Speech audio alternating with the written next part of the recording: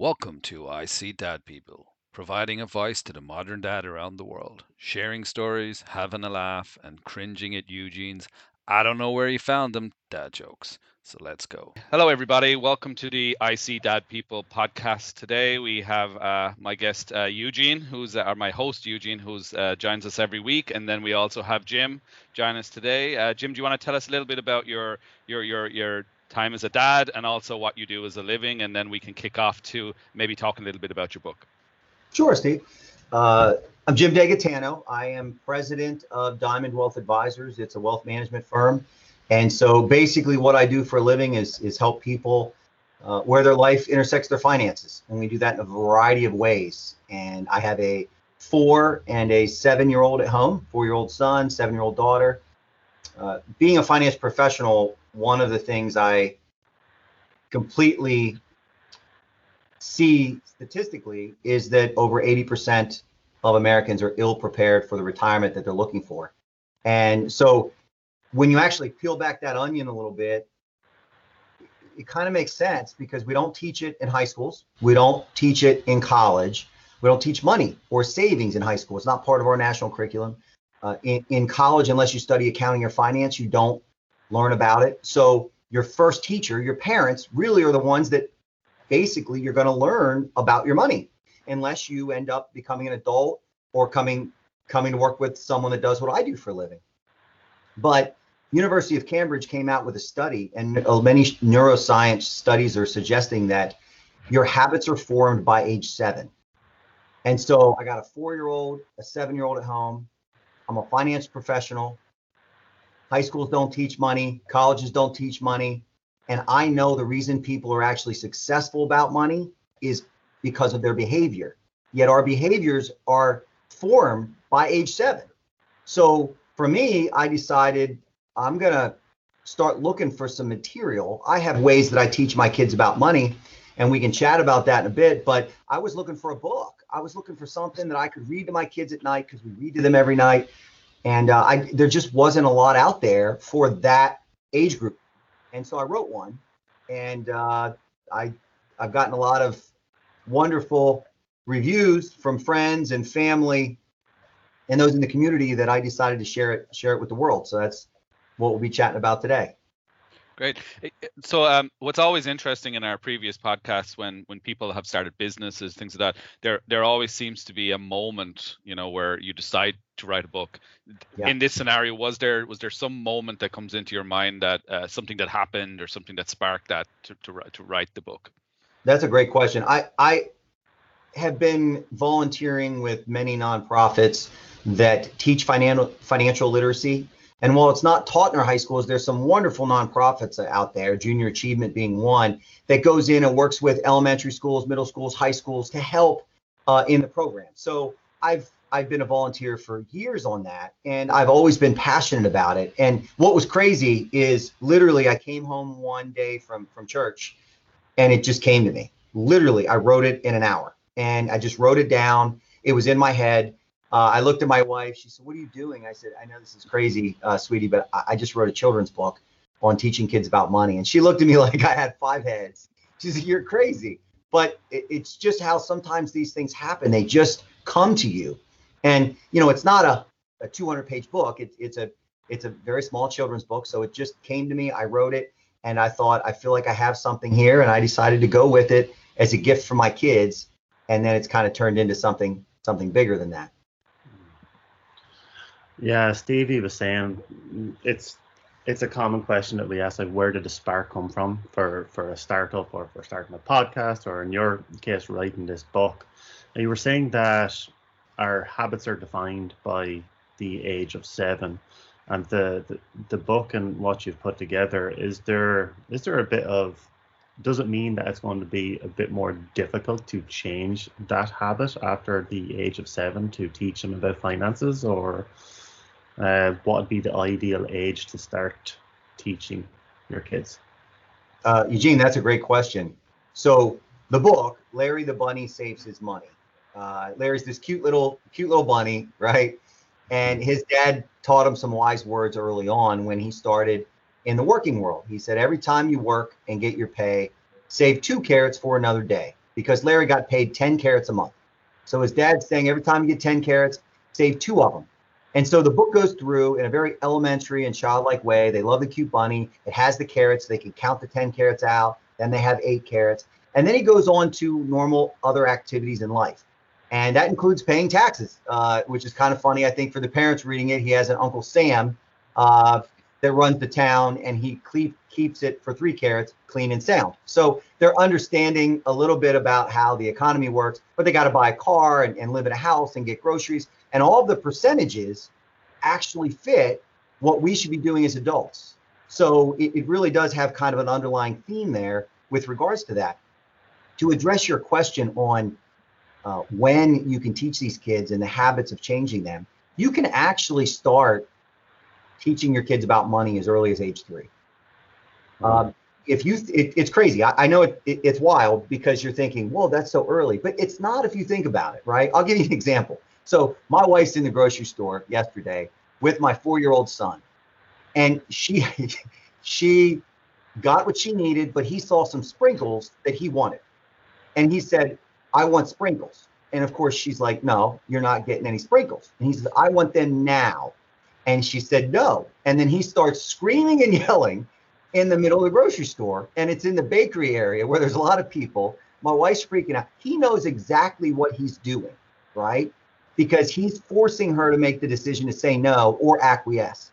If you've ever said a word that you shouldn't around your kid when they're young, and they happen to repeat it at the most inopportune time, right? You know what I'm talking about. They understand, and they'll actually put it in the right context. But the way kids learn, they learn sequentially.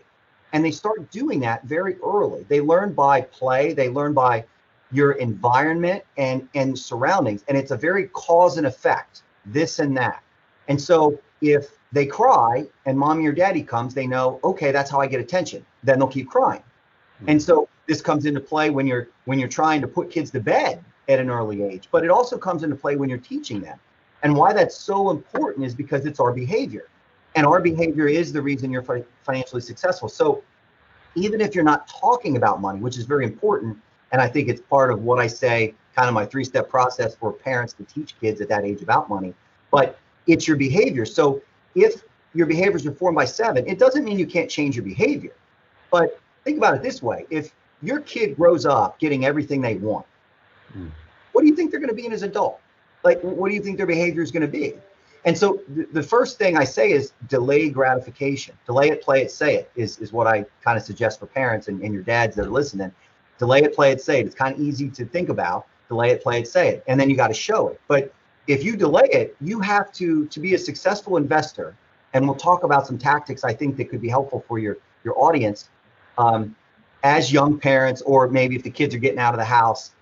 But you have to be able to delay gratification now because you're putting money aside for a future event or purpose. So you have to learn how to delay gratification. So as parents, anytime you're teaching your kid that you can't have it now, you're teaching them patience. And so one of the things I do, my son wants to play with me, literally, Eugene, every second of the day. Okay. Before we went on the podcast, Daddy, Cars and Trucks, let's play.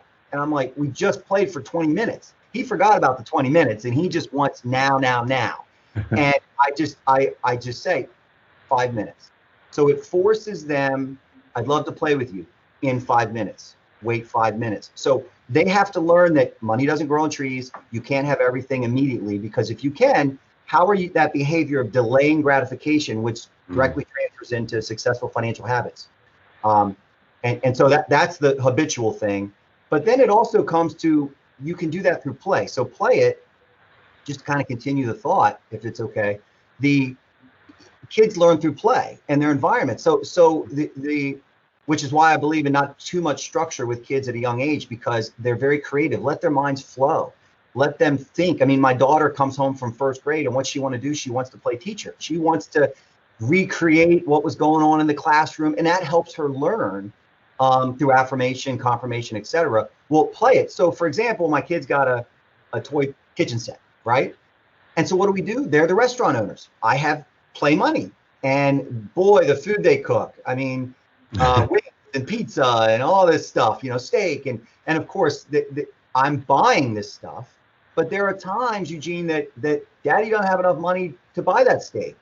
And so it's important to play scenarios out that could be the case. Well, this is too much. How much does this cost? It's too much. My son likes cars and trucks. So we'll play cars and trucks, and there'll be a toll booth. And daddy's the toll booth operator. So he has tickets to get through. That costs money. Very good. Barbies for girls. They go shopping. Sure. But how much money does Barbie have to buy these gifts? It just gets them at that age. They don't need to hear about Roth IRAs or stocks or any of that stuff. That's ridiculous, man. But what they do need to know is just saving is good, and the understanding that and I can tell you from doing this with my daughter, it does work. They have a positive view of that, and that's the cause and effect. And with Larry the Bunny, all I want people to read is saving is good, and if you save well, you can have a good life, right? Now, does it always work that way? You know how life is, but at that age, it's just boom, boom. And then say it's the reason I wrote the book. I was looking for other ways to teach them other than delaying it, playing it. And there just isn't a lot of books out there. That's why I wrote the book.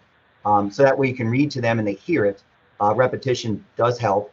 And then, of course, show it. If you're a parent, and I can just say this through many, many conversations, when I bring a client on, I ask them a lot of personal questions about their life.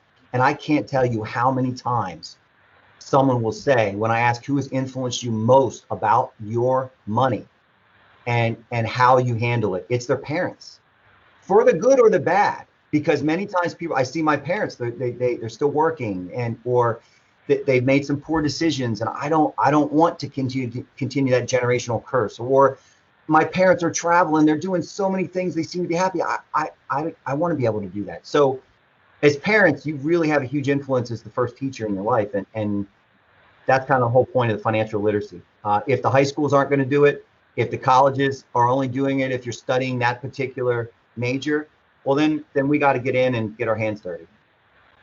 Yeah, no, that's great advice. You know, as you were talking, I had flashbacks of the last 2 weeks with my kid. You know, I'm seeing similar traits. You know, one of them was, you know, the cause and effect, as you said. You know, I remember you were talking about. We also have there's a great show called Bluey on Disney. I don't know if you've came across it. I've talked about it on previous episodes, but they do a lot of situational.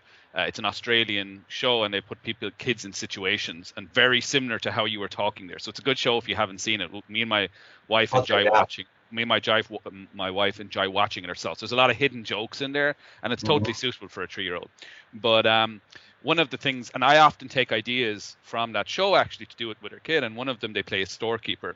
And so what we've noticed is you know, some evenings she'll want macaroni and cheese is her thing, you know, and she'll want macaroni and cheese, and it's not that, and sometimes it's not, we just don't have any macaroni and cheese in the house, and we're trying to explain it, and we're saying, she's like, you can go to the store, and we're like, no, maybe you can have it next week, and we're going to try a different food this week. But what was even more interesting, what you said there, was she plays storekeeper herself, right? So she'll come in with her, and she's 3 years old, and she'll come in with her little notepad and pen, and you'll ask for something, and she will say, I'm sorry, we don't have that right now.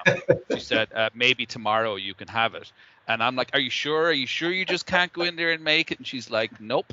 And I'm like, what do you have? And then she'll say, we have something else. So, you know, as you were talking about, even at that age, she's already formed the same types of situations. She's playing out the same things as what she's seeing us doing in real life. So, I mean, I hadn't really thought about that until I was listening to you through it. And, you know, even last night we had a very similar situation to what you just talked about. So it's like, I'm sure there's so many parents will be listening to this thinking, if in my thinking here, I thought of two things that happened in literally the last week that just resonated what you said is, we were at the zoo last night for a wild lanterns. They light up the zoo, and we walk. And of course, every kid's running around at one of those light up things, and she's like, I want one. My wife's really good. She's like, well, let's walk around first, and let's see everything, and then maybe we'll go over and have a look at them. And, you know, in my mind, you know, it's, you know, working lot, you know, COVID's going on, and there is that temptation to give them something, you know, and it's just hard to explain. It's a temptation, but we didn't, right? And we instead said, you know, maybe we'll come around next year when it's back on again, and then maybe we can do it. But, you know, as my head was going through what you were saying and the example of the store, do you have ideas of how to have a 3-year-old already kind of, rather than buying them something just straight up, giving them something or doing something that they're contributing to getting something every month. And if they front load it all at the start, even, you can kind of start to explain, well, you bought 5 things. Or is that, what is your thoughts around that, if that makes sense? Is like, from a practical perspective, like, what are some ideas of what you could do there? You mean for at that age to suggest, instead of just getting money and spending it all, of like saving some? Yeah, well, we don't even give them money right now, of course, right? Yeah. But is there a certain age where it's good? People have allowances, and things like that, Gotcha. right? And it's more the allowance thing where, when you're buying them something, that it's not you buying it for them, it's more them. You're giving them some room to learn, and then when they buy something, it's like, well, you already used your token or whatever to get that thing this week. Then you know what I mean. So they're thinking that, okay, next week I only have one. I only have this piece to spend. I can't spend everything that I have. Is because I know you kind of touched a little bit on that, so I'd be interested to hear your thoughts on that. Yeah, that's a great point. So with my kids right now, we aren't implementing any type of allowance or anything. They're a little bit too young at that point. But my daughter does have, and my son, they have piggy banks. Okay, and so I think most people get piggy banks. Of course, we as a firm give it out to whenever kids have, or people have grandkids or kids or whatever. And so there's many people use the saving, sharing, and spending kind of type 3-bucket approach. I like to say saving, giving, and living type thing. And so at my daughter's age, it's 6, 7. They understand that. I think at 3 or 4, they don't really go that far yet.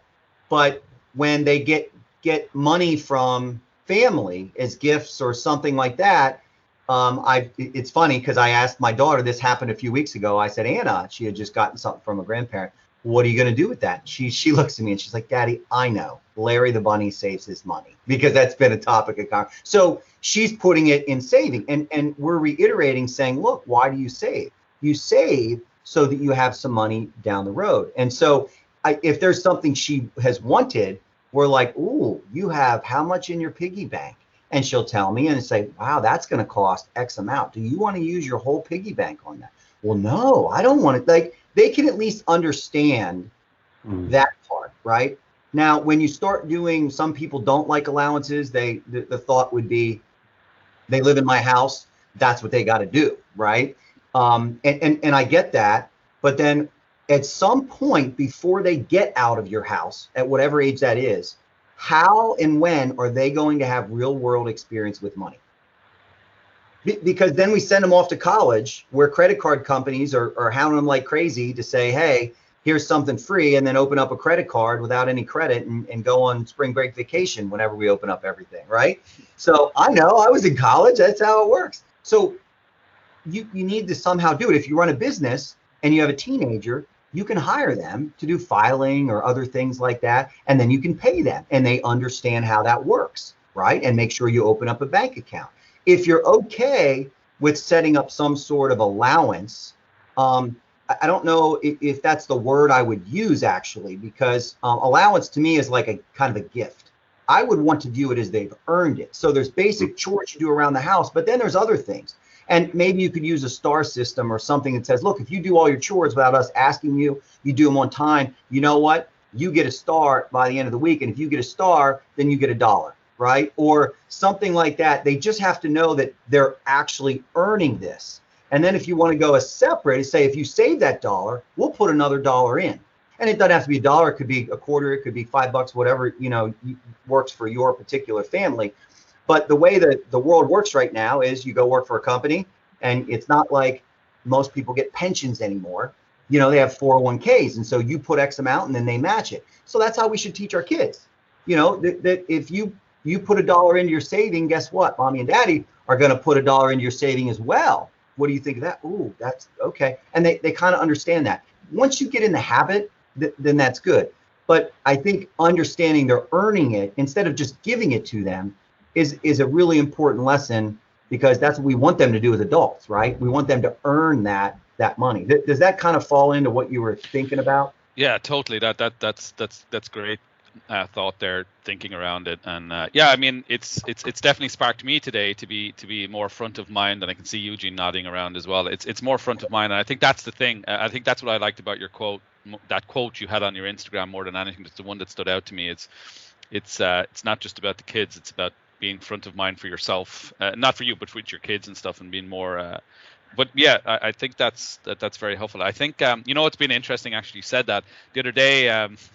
My daughter actually found 2 or 3 coins the other day, right? And what I mean by that is kind of interesting with the piggy bank, with the cashless and moving even more like cashless society, right? It's all credit cards and debit cards. And I mean, it doesn't feel so long ago, maybe we're getting older, but it doesn't feel so long ago that we were all going in with dollar bills. And I mean, I haven't probably used a dollar or anything in the last 2.5 months. I haven't. Just it's in my wallet for cases where you just need cash if your card doesn't work or whatever happens. There's some backup in there, but don't use a lot of dollars. So that's an interesting scenario we're in with that, because do you like bring dollars in and you're using the cash for that purpose? Is that how you're managing it, or actually do you actually use cash for some purpose of? I mean, I know there's when you're using your debit or credit card, it's I won't say infinite amount of spending power, but I'm wondering if that was going to be your response by having cash. Is it also, it's a limited amount of spending power, Yeah, that's a great point. And it's why I do think using money, like physical money, is helpful at that stage, because it reinforces that it is substance. It's something. The biggest reason, and I would say it's probably even more important for our kids than when we were younger, because when they become adults, it will be a cashless society. It'll be virtual. I mean, it pretty much is now, and it's only going to get worse. So ask any 22-year-old if they reconcile their bank account. They look at their debit card and how much is in there. And so it's different. And so the biggest thing that's different is the emotion. There's something called aversion loss, which you feel the pain twice as much as you feel excitement or happiness about your money, losing money as opposed to gaining money, right? It's just how we are wired. Humans are wired to make bad decisions about money. That's a conversation we can have a little later. But if they're not using money, okay, you don't feel the pain in using your credit card or your debit card. You just don't feel it. So I've actually done this with clients and I've said, here's how much you say you spend and you think you spend. I want you to take it out in cash, put it in an envelope, and then let me know when it's all gone. And anyone who does that, you will feel the pain just spending those dollars at the grocery store. You see it go, as opposed to just whipping out a card and it's done. You have no emotion. And so I think it's really, really important for kids to learn to save first, and then you can spend what's left after, because that pain, they're not going to feel it. So I still use cash so that they can kind of get the habit of it, because there just isn't a better mechanism right now. I think there's going to be at some point a way that would allow for that. And I think through technology, where we have our phones and everything, there could be prompts saying, hey, look, you just spent X amount of money and now you won't reach your budget goal for the month, or this could have an effect on many, many other things. But right now, it's the emotion that you just don't feel when you use a credit card at all, but you do when you use cash. So that's why I tend to use cash with the kids. Yeah, I've been taking notes here like a right one, and there's definitely things I'm going to start applying now. My son, he's like 22 months old, and he is absolutely brilliant. And even now, introducing little concepts like that every so often. I know he's very young, but yeah, my wife are going to have it in mind, and it is something that we've talked about also. Yeah. And my background and my wife's background is very different. My wife had a lot of good teaching around finances, and in our relationship, I'm not sure if you've looked at Game of Thrones, but sometimes people get labeled as the master of coin. So wife is the master of coin in the house. My upbringing was very different. Like we didn't have a lot. A big Irish family, 5 kids and whatnot, and there wasn't a lot of maneuvering or time spent preparing for that journey through life. And it's very important. And only when I reached it must have been 32, 33 that I start getting my head around finances, and my wife has been brilliant helping me with it and getting things up on track. But in your role, Jim, do you get many people coming in around the age of, let's say, 30s that just say, hey, how do I handle my finances? What are my options here? And what is the advice that you give those guys for getting started? Yeah, we do of all ages, and I tend to think there are reasons that people get started later in life, and those that are in their 20s or 30s that just say no to getting started. It's more of a don't want to. Mm-hmm. They are used to a certain spending.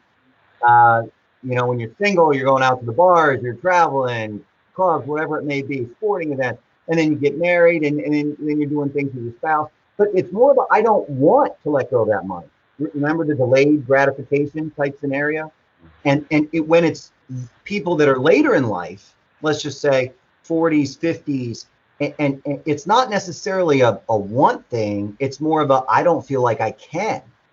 They've just gotten so used to it, they don't feel they can pare back anything. And so I think it depends where you're at in life.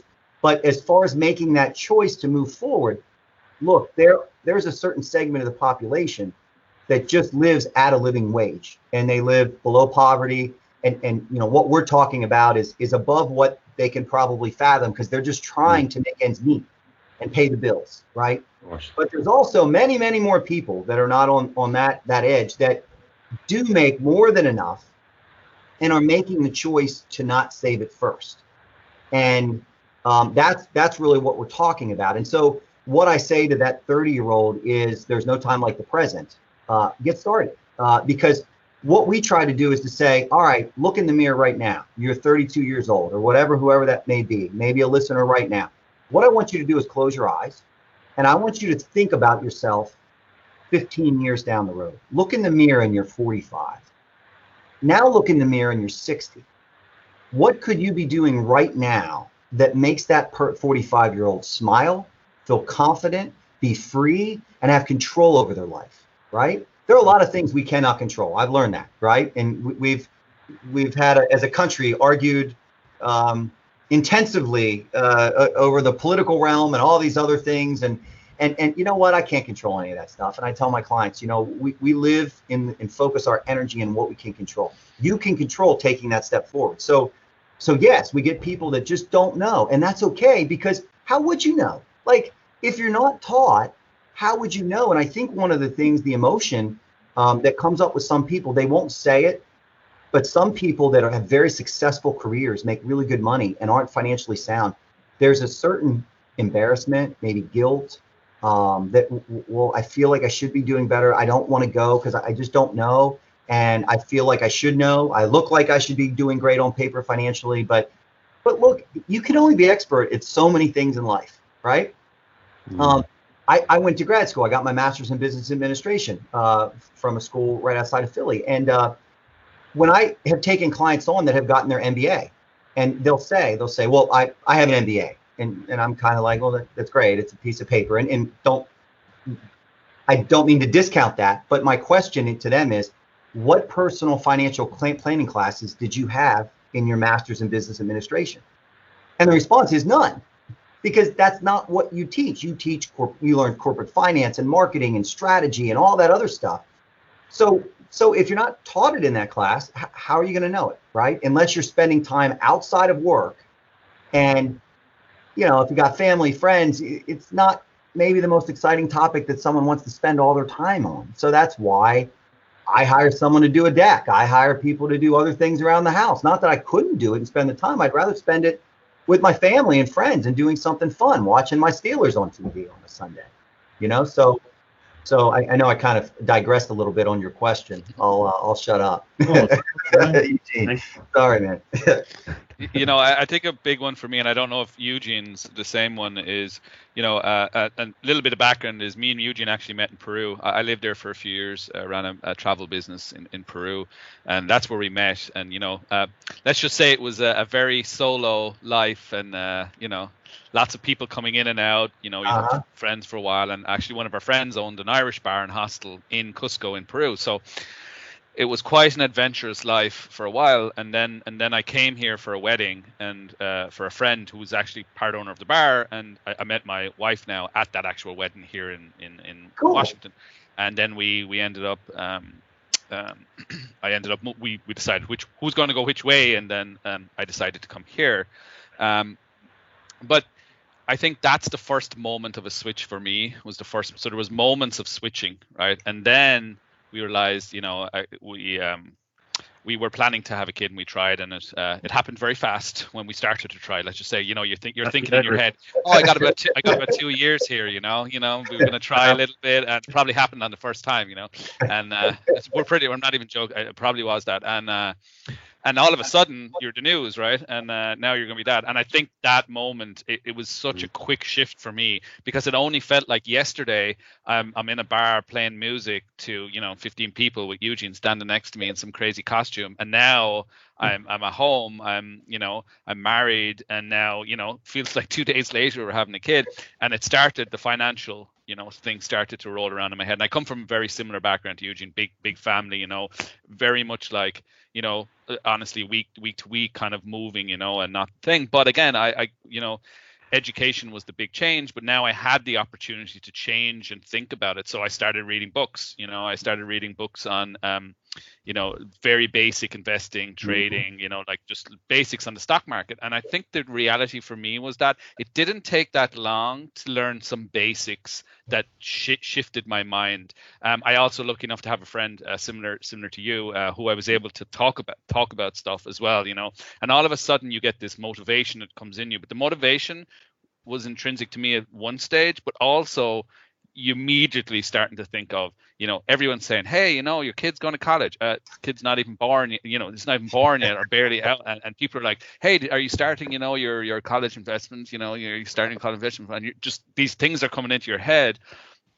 But it is a moment to not get too stressed and bogged down, because I think that's the moment where you just say, well, where does it even to start? So as a dad, you know, here, and I think that's a big one here, because that's what we're centered around, is I'm sure I'm not the only one, and it sounds like Eugene as well. The moment you become that dad, it may be the spark for a lot of dads to start thinking or talking to a financial advisor. And, you know, we did speak to one, and we like, I have to say, like, it was a big shift for us to think that way. And, you know, my wife leaves it to me to learn the stuff, and then I share stuff with her, you know, and the immediate thing is just put it in this bank account savings. But me and Eugene's talked about it regularly. You know, I tried out some of the stock market, and you know, I read a lot about momentum stocks and stuff like that, and very much like knowing the losses and when to catch it. But I think that I have seen the difference in how much you can make your money work for you versus that. And I'll just finish with one last thing, then I'd love to hear your thoughts. Is I heard a phrase a while ago which I really liked, which was, rather than when you get your salary, you know, you get paid, rather than save some money, I've heard this phrase of pay yourself first. And so that it's not that you're trying to save whatever's left over. What you're saying is you pay yourself, you work off that and save the rest. And so it sounds simple, but it isn't until someone really, like, until you get into the mind frame of paying yourself and doing that. And so I think for a lot of people, so anyway, I'll stop there and just hear what your thoughts around that for a dad, especially around. Yeah, you know, you said pay yourself first. That's the whole point of Larry the Bunny Saves His Money. Literally, you work and get your pay, save 2 carrots for another day. Pay yourself first is one of the first things. It's interesting you said that because when I speak to, let's say, a young group of teenagers or college students at a university or even Boy Scouts or whatever it may be, and I call it a finance 101 type conversation. And pay yourself first. We talk about how to allocate income. Just, you know, when you get paid, you put money in savings. 5% of the money that you make, you put in savings, 10% into investments, and the other 5% has to protect it. So it's like a three-legged stool: cash, insurance, and wealth. Cash management, risk management, wealth management. You got to have balance, just like you do in life, right? I mean, managing your money is very similar to managing your life. It's all about balance. That's the kind of the key. And you got to take all the noise out of there, right? All that noise in our minds really does nothing but clouds our judgment and causes anxiety and depression. We don't need any of that. So if you actually knock the stool off, or one of the legs of the stool, you're going to fall off. It's the same way with your financial plan, right? So going back to when I have conversations with these teenagers, whatever, and I talk about, I say, look, raise your hand if you think that this is an easy concept. Almost everyone raises their hand, right? And then I say, well, why do you think that so many Americans have difficulty with that? And literally, they don't have the answer. It's just it's very quiet, because they just think it's very simple. Yeah, you just put the money away. But then we talk about behavior and how life happens, and it gets busy, and there's decisions that you have to make, right? So yeah, I completely understand, and I think for anyone of the listeners that's looking, you don't have to do this yourself. You're right. I might be biased because I am a financial advisor, wealth advisor. I run a firm. Many people do it themselves. I tend to find that the world falls in three different types: people that kind of look at someone like myself and says, diagnose and prescribe. Dr. Finance, I don't want to know. I don't know, but now I trust you. Just tell me what I need to do. There's some people I work with. On the other end of the side, there's some what I call do-it-yourselfers, where they might want some advice, but they really want to do it themselves, right? And if you want to do it yourself, by all means, go for it. I tend to think when people have a coach, they tend to be held accountable, and they tend to do it better. That's what I've seen. I mean, heck, Michael Jordan had a coach. LeBron James has a coach. There's reasons people have coaches, and that's where advisors come in as coaches. So there are some do-it-yourselfers that at some point in their life might say, maybe they're getting closer to retirement, but they're married, and say, I've been the one, the master of coin, Eugene. And now it's actually, what if something happens to me? Does my spouse know how to handle this? We need to actually team up with, an accountant, a CPA, an attorney, a financial advisor, so that he or she's taken care of if I'm gone, right? And then most people tend to fall in the middle, guys, which is, look, you want to be educated. You want to understand what it is you're being told and why. And that's where we kind of come in. And then that trust conversation becomes very important. And I always say, if you're going to meet with an advisor, ask a lot of questions. But if they aren't asking you a lot of questions, then you might want to look elsewhere, because it's not about them, it's about you. And so you shouldn't have to know all the right questions to ask. He or she, as the advisor, should know all the questions to ask you, because it's about you. It's not about them. So of any of you guys, when you're going out talking about advisors and asking questions, I can always give you questions that you can ask advisors that can help, determine how they work, what they do for a living, how they get paid. And that should be standard with any conversation. But most importantly, they should be asking you about your life, how you make decisions. Why do you make decisions? What are your goals? What do you want out of life? What's your purpose, right? Money actually means nothing. I mean, currency literally is just a measuring tool, right? It really, our world, our modern world has turned it into something you can profit on through currency futures and exchanges. But in all reality, it really should just be a scale.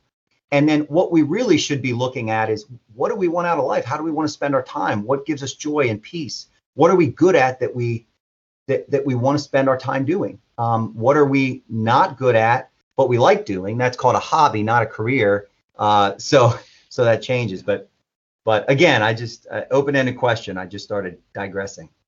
No, I think that's great advice, Jim. I mean, this has been such an interesting podcast. It's very different than our other podcasts as well. Just great advice. And I know there's a lot of people who it's going to spark a lot of thoughts. I know Eugene has his dad jokes he'd like to run. There's one more topic I'd like to just quickly turn on, if you have the time to Sure. talk about, is me and Eugene have talked about it on previous ones. Is we talk about the social dilemma, right? And we're all in this technology. We're as a as a country, as the world is moving forward, we're moving forward so fast in terms of technology, right? I mean, I work in technology. Eugene works in technology. I come from a computer science background, but still, someone says TikTok. I don't have TikTok. I see my brother. We have an Irish family, but there's a large gap between me and my younger brother, and we were talking about TikTok. And I downloaded Snapchat a couple of months ago. It's the first time I ever felt old, is because I couldn't. I mean, I work as a product manager, right? And I'm used to interfaces and looking at it, but I downloaded it and it wasn't intuitive to me, right? And I was like, now I'm past that curve of, this is being built for how kids are thinking differently and how they're interacting with things, and I'm having trouble figuring out how to navigate this thing. And so we were talking about the social dilemma and Facebook and social media and the new challenges of the world. There's bullying, and now it's all social. It doesn't need to be in the school anymore. And God knows where we're moving now with COVID and remote and everything. But the other thing that's come into my mind recently as I have started to learn more about stocks, and for me, it's a bit of a hobby. I actually really enjoy, I really enjoy, as you know, like learning about the stock market and stuff. So I have intrinsic love for watching how it works, right? And I know for some folks, it's more of I got to do it because do it. But I'm also watching the other side of it, which is I see companies like Robinhood, whereas before it's hard to get in there, right? To invest in stock markets, it's a lot bigger process. You need more money. You need, you pay somebody. But now you can literally download an app, put your social security number in there, and a few minutes later, you can buy stock. And now and I'm watching the gamification of the stock market for younger kids, and that's the danger here, as well, because you're movers. But as you know, as I'm reading, again, as I know, the top movers are generally too late, right? And it's the people who've been watching it are waiting for someone to spike it up, and then they'll sell, and you lose, right? And so it's worrying for me as well a little bit, as a kid's growing up. Is this a new challenge? Not just saving, but also the investing side is open now to the do-it-yourself people.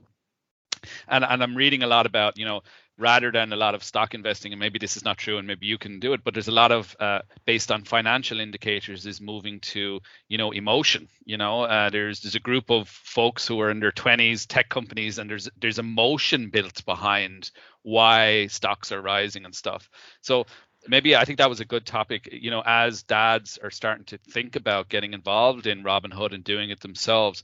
My honest opinion is those three buckets of the different types of people, I really felt a little bit of fear getting in there, I'll be honest, because and that's what forced me first to read the first book was I feel the risk here.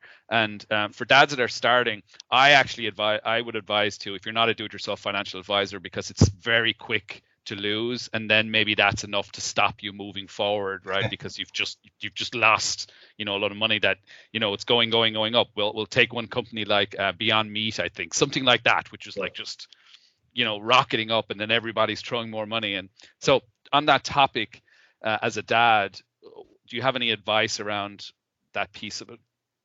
That's a great question, and I think I answered that a few ways. First, whether you are a do-it-yourselfer now or use an advisor, I wrote a book called The Fruitful Retirement. It's called The Fruitful Retirement. And while I wrote it initially for people that are about to retire, thinking about it, scratching that, because common emotions and processes that I've found from thousands of conversations with clients, it actually, when people read it who were endorsing it, they said, everyone can read this book. You can be 25 years old and it can benefit you. So go out. It is on Amazon. You can read the book. And if you're do-it-yourselfer, it's going to give you some interesting things. You had mentioned something about stocks, just go up, but all it takes is one stock to lose it all. Well, in there's a graph that goes through multiple different decades from the 80s, 90s, 2000s, and what the top companies in the world were. And very clearly, the lesson is that, the companies of today, the large companies of today, aren't going to necessarily be the large ones and the winners of tomorrow. And as a portfolio manager that we construct portfolios for clients, one of the charts is money we call inflows and outflow chart, money going in or out of equities, whether it's mutual funds or ETFs, because we actually, if we see a lot of money going out, that's a leading indicator, a contrarian one, to buy, because people sell at 6 and buy at 12. It's emotion, it's behavior. It's right what you were saying, Steve, about the top ones on the gaming videos. It's saying, look, well, this one's doing well, so I'm going to jump on this, right? Because it's done well. Look at its past performance. Well, every illustration that an advisor has to show has to have a disclosure that says, past performance doesn't guarantee future performance, right? So what you're trying to find is what's unloved. Like, for example, right now, value stocks are very unloved.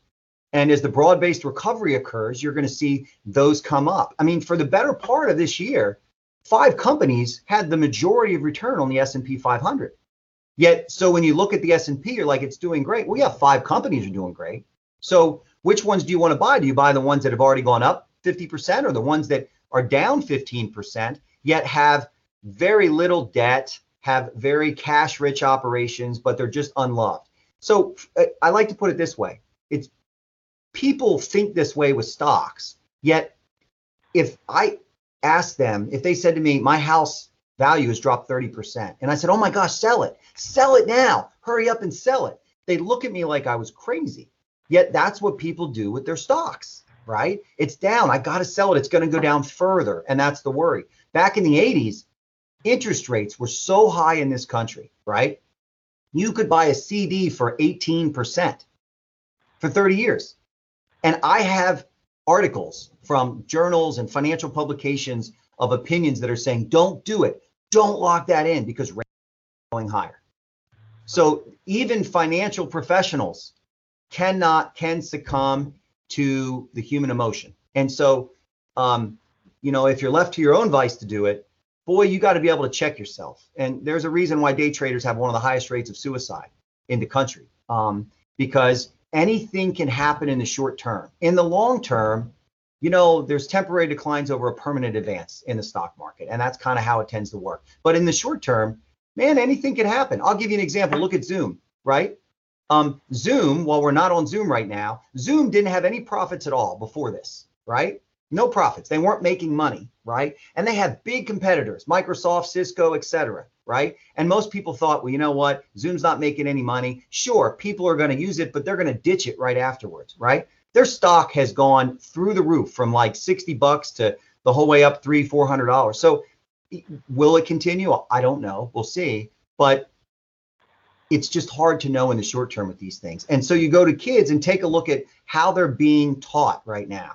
Video games, right? Mm-hmm. So these video games, because I know my nephew who's 10 years old, he can buy for all these weapons and equipment and all this stuff. And it's very easy for him to just rack up some money on the parent's credit card if the parents aren't paying attention to it, so that he can go to the next level or whatever it may be. So they're being taught to buy and click and get. And so that is pervasive, and that's going to continue for them in the future. And they're going to basically think, well, I can do this on my own. And there's nothing wrong with Robinhood at all. I think that's a fine application. I think, people can use it, but I would say, and I say to my clients, like, look, if you want to go play around with some stocks and have some fun, take some money that you don't mind losing, go ahead, buy some stocks, have some fun on it, and it'll be fun, but it won't make you nervous or crazy, because that's your whole net worth. And there's a difference between gambling and investing, and it comes in the statistics. You walk into a casino, the odds are in the casino's favor. You purchase good quality stocks, the statistics are in your favor. But when you add the emotion and that we're wired to make bad decisions, then the statistics can change. So hopefully that gives some color to what your question was for the audience here and the dads.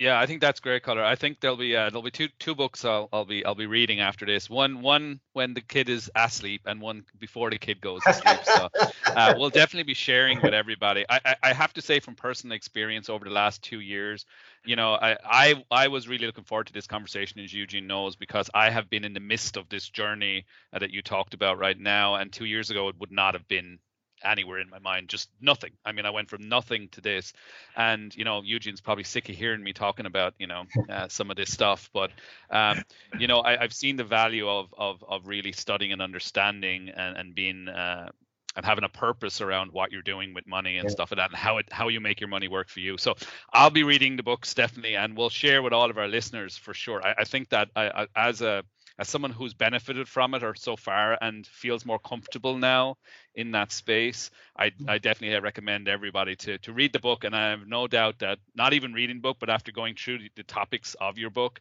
but I think it would be fun in a couple of weeks, a couple of months, if you're interested again, Jim, once we've had a chance to read the book, to maybe come on and maybe we can talk about it a little more with more of our listeners as well, and we'll send the book around. And Yeah, definitely. And if your listeners have certain questions, you know, that you have a list of questions, I would be glad to help them with that. I think probably open up a few questions for them. But the key is, what's the purpose?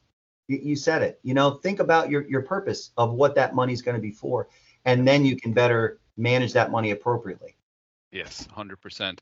So there's a part of this podcast, Jim, that Eugene he's contracted in, so that's his big thing, that he has to have his dad joke section. So I love it. This is not live, so as we tell all of our guests, we can't put in sound effects for laughing and stuff. So don't feel like you have to laugh. Joke, but I don't know where you found them. You used to have better jokes before you were a dad. Really? Ready for act. Let's go. I attached all my watches to make a belt. It was a waste of time.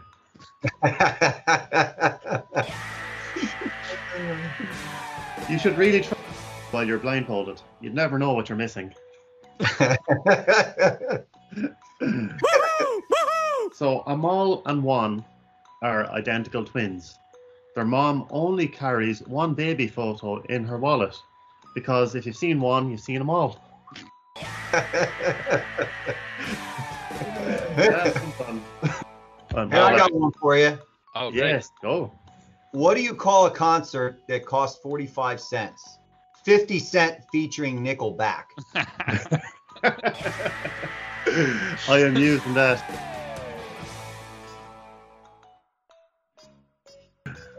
All right. So we have our last section of the podcast, Jim, is we do a rapid fire question round, which Eugene runs. And we try and get a couple of questions in there related to the podcast. There's a couple of them just from a dad. And so we'll kick it off. Are you ready, Eugene? Are you ready first, Jim? Yeah. Are you ready, Eugene? Yes.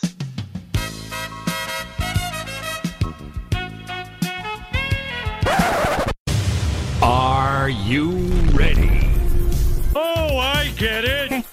Really? Oh my God.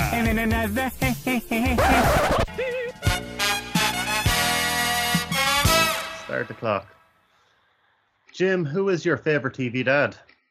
I watch Netflix all the time. I don't have a TV dad show anymore. I'm sorry. No problem. What's your favorite day of the week? Saturday. What's your favorite city in the US besides the one that you live in? Boston. Do you have any nicknames for your kids? My son's name's Garrett. We call him G. Anna is just Anna. Unless she's not nice, then it's Anna Sophia. Yeah. Oh, that's when you're in trouble. Yeah. Would you rather see the Pittsburgh Steelers win the Super Bowl this year, or have the option for Pittsburgh Steelers to beat the Ravens for all of eternity going forward? Oh man, that is a really tough question. I'm going to say the Super Bowl because I still think we'll beat them in the future. Yeah, there's fighting talk. I like it. Can you say something in an Irish accent? Oh, I don't know. I don't think that was Irish accent, was it? No, it did sound like it actually. It did actually. Yeah. Well, I got to tell you, I was watching this show on TV on Netflix called The Peaky Blinders. Oh yeah. I love that show. So literally for 5 seasons, I was walking around the house talking to my wife saying, "The Peaky Blinders. I love the Peaky Blinders." Yeah. And, I was trying with the accent, which she just kind of rolls her eyes. But would you rather be able to speak every language in the world or be able to talk to animals? speak every language in the world. Is it wrong for a vegetarian to eat animal crackers? No. That's a good question. What's your kid's favorite TV show? That has changed. Right now, the kids are so into Mickey Mouse holidays and basically anything Disney Plus. We're going through Star Wars right now, the shows they can watch. So they're really into Disney Plus and Star Wars right now at this point. That's it. Now you have passed the rapid fire question round with flying colors, my friend. Congratulations. Awesome. Thank you, Eugene. I'm going to work on my Irish accent. I think I need to work on that a bit. You did well. All right. I mean, we covered so many topics today, Jim. It was really insightful. I mean, I always love the ones where myself and Eugene are actually, sponging in lots of information, because it's always a good sign that the listeners are also going to get so much out of it. And of course, thank you for taking the time to come on. And we always ask if you'd like to give a little bit of an outro to our listeners, how they can check it out, because I think you got three strong pieces, or maybe even three. You've got two books, but you've also got the financial advisement side of things. So maybe you could give us a little outro, and of course we'll share that during the week of the podcast getting launched as well. Oh, okay. If anyone is interested in learning more about me, you can go to my website, jimdegattano.com. That's DEGAETANO, jimdegattano.com. Or the two books that we talked about earlier, Larry the Bunny Saves His Money and The Fruitful Retirement, are both on Amazon. So you can find them on Amazon. You can also go to LarryTheBunnySavesHisMoney.com and TheFruitfulRetirement.com. So hopefully it's been helpful for you guys. I've had a fun time. Thank you to Steve and Eugene. This has been awesome. I would just, if I had one parting thought to all of you guys listening, wherever you're at in your life, whether you've been making the smart decisions or you just got some things, just look in the present now and look in the future. Learn from the past. Don't dwell on it. Spend your energy on things you can do now and can control for what you can do in the future. And your kids are going to follow your actions. So start with yourself, and then it will just flow to them. That's the thoughts I would have today, guys. That's some awesome advice. Thank you so much. Yeah, thanks for taking the time out to talk to us today, Jim. Yes. And we'll of course let you know when it goes live and everything. And have a great weekend. You too. Thanks, guys. This was great. Thank you so much. Thanks for joining us today on I See Dad People. If you would like to check out the rest of our podcasts and be the first to hear our new ones, you can visit us at icdadpeople.com or follow us on Instagram at icdadpeople_official, and we will see you next time. And remember, I see dad people. I see them all the time.